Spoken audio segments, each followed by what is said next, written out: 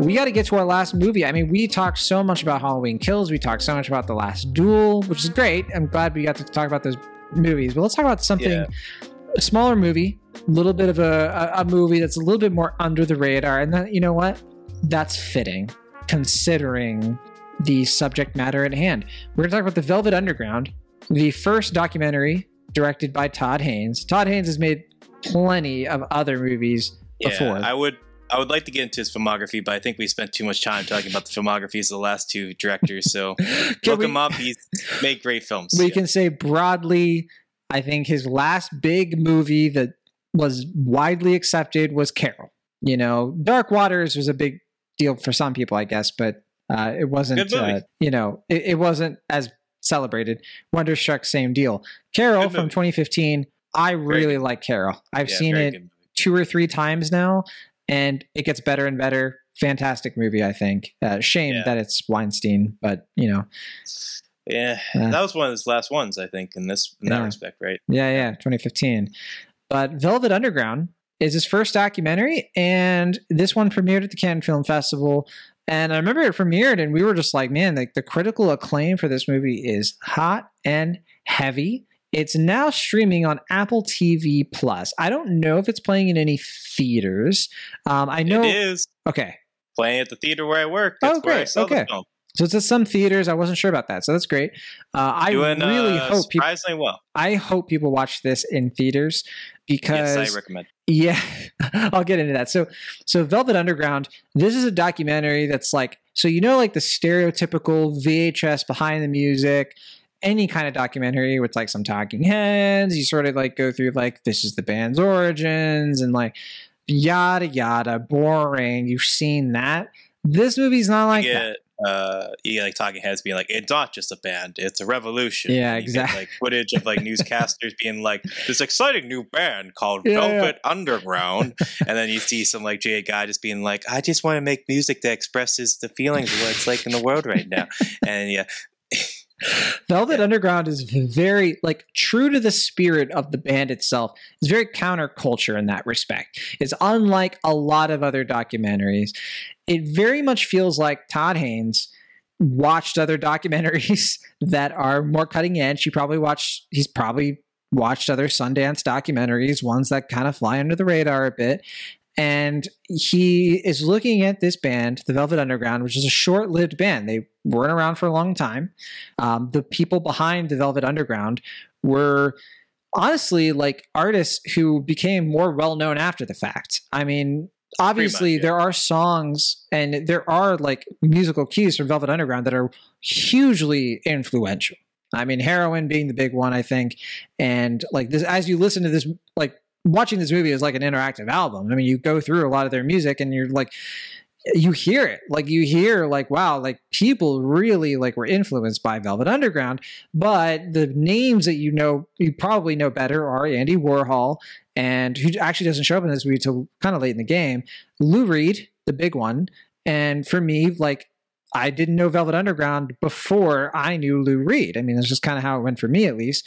John Cale, Sterling Morrison, and Maureen Tucker. Like these people, like absolutely were very much clued into a specific downtown New York City music scene, which was like, gosh, like a conglomerate of art. Like I personally am so obsessed with this era.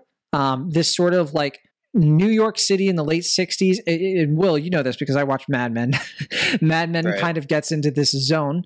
And it's a fascinating place to start a documentary like this, I think. Yeah, I mean, I appreciate that, like, if you break down the structure of the movie, it doesn't really do, like, in terms of, like, how it approaches the story, it doesn't necessarily break that far off the mold in terms of, like, we see the upbringing of the band, like, the individual stories, we see how they get together, we see their most iconic albums, we see their most famous collaborations, then we see the fallout, then we see the breakups, then we see the decline of the band. But like the execution by Todd Haynes is kind of like you're about to watch a normal documentary, but then someone gives you an edible and you just kind of like your eyes go wide and you just kind of like get, you know, real in the music, I guess, in a kind of metaphysical sort of way. And it becomes, kind of more about the experience itself, kind of like reliving how it would feel to be in the moment as opposed to just like going through the motions of the typical documentary narrative structure, I guess. Yeah, because like the goal of a lot of documentaries is sometimes to learn something or to get larger context, and you obviously get that in this. But yeah, it's more of like what you're saying. It's more of like he's just trying to hammer in a spirit into you, and I struggled with this movie a bit, honestly. Like I'm watching this documentary and it's all over the place. It's a lot of information. And it doesn't have, because there is a trade-off, I think. The more artistic you are, the harder it honestly is to track this stuff. It's a lot. And it demands so much from you. It demands your full and undivided attention, which is a good thing, but it also means that it's easy to miss things. And if you don't know certain references, this movie does not hold your hand at all. And so you just sort of have to be like, oh, okay, I have no idea what just happened, but we're moving on to the next thing. It honestly reminded me on it, like it's an extended MoMA exhibit. Like, have you ever been to the Museum of Modern Art in either like New York or? But I saw you compare it as such, and yeah, I get what you're saying. I don't think I necessarily agree, but I get what you're saying. That is like the atmosphere and the spirit of how I feel when I'm at MoMA, and I'm like going through like an exhibit, and I'm just absorbing like all of this stuff, and it's exciting and it's thrilling. But like for this to do that for 2 hours. Because this is a 2-hour movie.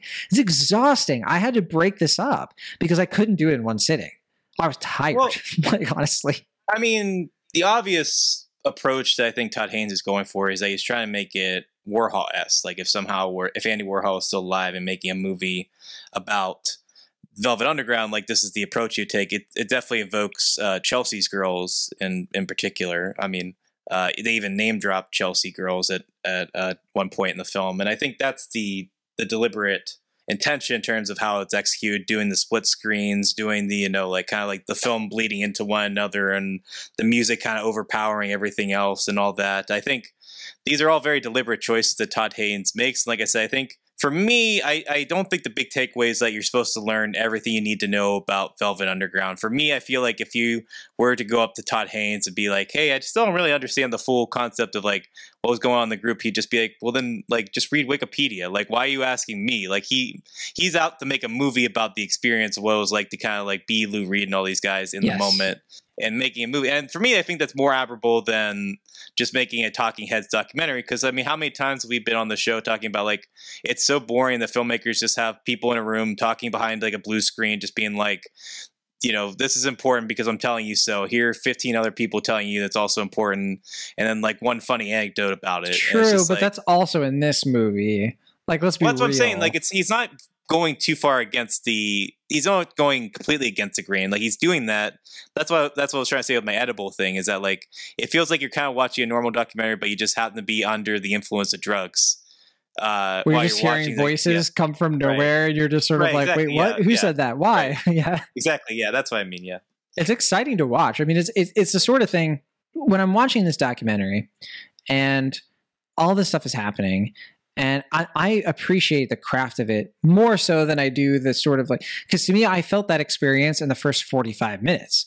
But then once we get to like Sterling Morrison, that's when it starts to lose me. I think with this movie, what I appreciate about it is like, it's hard to do a Velvet Underground documentary. There's not a lot of footage of these guys. Like there's hardly any of them on stage. We barely see anything of them like together. So you have to be really creative in how you actually like bring this about. And I think this movie is missing a few moments or like a thesis statement for getting across how important Velvet Underground is. It sort of takes for granted how much music history you already know. And I'll admit, I'm not a music history expert. So like if I'm floundering, that's not the biggest. Like if you are a music expert, if you're somebody who really knows your stuff, you're probably not going to have these same issues that I am having. But I do think most people are not music historians. I have recommended this to a few people I know who I do think will get a lot out of this. And as I mentioned earlier, like watching it in a theater is probably best because when you're at home, it's so easy to be like, I just got to take a break. But if you're in the theater, I imagine it would probably be like Sparks, the Sparks Brothers, where you just let it happen. Like just sit there and get absorbed into it and everything else will work itself out. I do think Sparks Brothers was more comprehensive because it felt like it had to go through that stuff. But I think with that movie, it's justified a little bit more because just like, we need to tell you all this information because like he feels like most people don't know that about the band already. Whereas Velvet Underground, like you said, at the time was fairly niche and I guess in some respect is somewhat niche. But I do think the people who are going to go see this movie know about Velvet Underground. They know about like the big strokes and all that. And I think that's fine. Like I think Todd Haynes knows his intended audience for this film and he's playing to that strength. But I agree with you that like for someone like me who only has kind of just like a general idea of what Velvet Underground was, just like knowing some of their more popular songs but not knowing a lot about their personal lives or how like their influences as musicians were, you know, for the better or for worse in terms of like what they're trying to create with this band. I feel like there was something I was kind of disconnected from, but at the same time, as far as just like viewing experience, I was definitely taken by it just by, you know, kind of being immersed in this weird visual extravagance of it all. I like the kissing part. Well, yeah, that's Andy Warhol. Yeah. I mean, I'm all for Andy Warhol. I mean, you know, as a Pittsburgh native at heart, weirdly enough, when I went to go, like where my car was parked is not too far, like where I dropped my car off to go see the movie, and then when I came back, it's not too far off from where Andy Warhol's grave is in Erie sort of way. Like Jesus. I actually passed it going to work. That's so cryptic. Yeah, You I've like never seen blew his a grave. kiss? Like, what did you do? I don't know. I've actually never been to the grave itself. I probably should. I mean, I'm so close to it. He's buried in my hometown. I mean, it's not. That's not an exaggeration.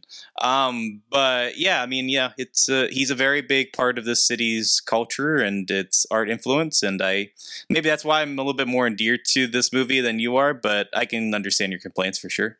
Yeah, I think it's a lot of, like, this movie is mostly archival footage, and I just don't think it's perfectly executed in the sense that like all of the archival footage and all the voiceover and the basics, like the building blocks of what we see of this band coming together, I just didn't find it always cohesive. I think I appreciate how artistic it is and sort of getting it across that, like, because a band like this sort of demands you be a bit more avant-garde, that you have more of an auteur spirit.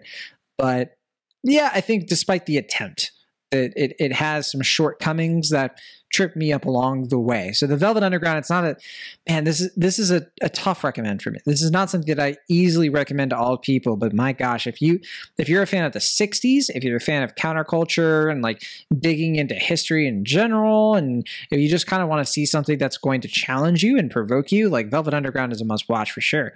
But otherwise, I don't know. I don't know what viewers are going to watch this and really get so much out of it compared to people who are going to watch it and be a little bit like, I can't deal with this right now. Yeah, I mean, it did kind of remind me a bit of the Zappa documentary from last year in that, like, I think it is a movie where, like, if someone wants to learn about the artist, I don't think, like, I wouldn't show them that Zappa documentary first. Like, I'd probably show them a different one and then show them that one. And then I think the same would be true for this movie. Like, I'd probably show them a different piece of footage or like different, reference points before I would show them this movie, just so they have a better understanding of what they're getting into. But I think for a movie that's deliberately meant to be for, fans of the band, people who know most of this information already, but just want the experience of kind of reliving that moment in history and time and that art space, I think in that respect, it is effective. And I do think that Todd Haynes, like we said, I don't think he's really reinventing the wheel here, but I think it feels more at peace with his filmography than I was expecting, given that, it's a music documentary and I wasn't quite sure what he was going to be doing here. But yeah, I mean, I don't think it's great. It's probably on the lower end of his films as far as the ones I've seen, but that doesn't make it bad or anything. It just, I think he did what he needed to do with this. And by and large, I think it works. Yeah, I mean, I maintain, I think it's like an interactive album. And the music itself is awesome, like better in my opinion than the Zappa music, better than the Sparks music overall. And so if you get into this just to sort of experience it and to listen to the music, just get into the music. I think if that's what you want to settle into, you should. So on that sense, I think we could find a lot of common ground. So that's Velvet Underground. What do you think the Rotten Tomatoes score is for this one? I think it's going to be pretty high. I'm going to say 94%. You just keep getting better and better. 96. You were within 4 points. Then you were within 3. Now you're within 2. There you go. Impressive stuff. Audience score. Probably like 92%. 91%. Wow. You are doing a gradation. Now it's within 1 point. It's like you're doing it on purpose. Yeah. So 96% critics, 91% audience score. Very, very good stuff. And we should say the 96% critic score is out of 84 reviews. So yeah, vast majority of critics are like, this is the stuff. You got to check this out. Well, I mean, for Rotten Tomatoes, that this means most of them are like, yeah, at the very least, they're just like, yeah, it's pretty good. Yeah, You know, if not higher, obviously. I mean, I'm looking at this now. I'm seeing 4 out of 5, 3.5 out of 4. You know, they're pretty high scores. Yeah, they're not, you know, like middling positive from what I'm seeing. I even see like a 10 out of 10. Yeah, it's pretty high. But I can see why. I mean, it's hard to look at something this artistic and be like, this is not worthwhile, you know, for all of its challenging subject matter and that in any sense you might assume.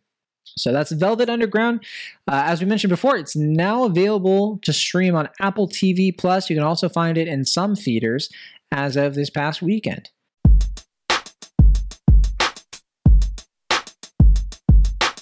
Thank you so much for listening to our show. Be sure to subscribe to Cinemaholics on your favorite podcast app of choice or find us on YouTube. See you all next time.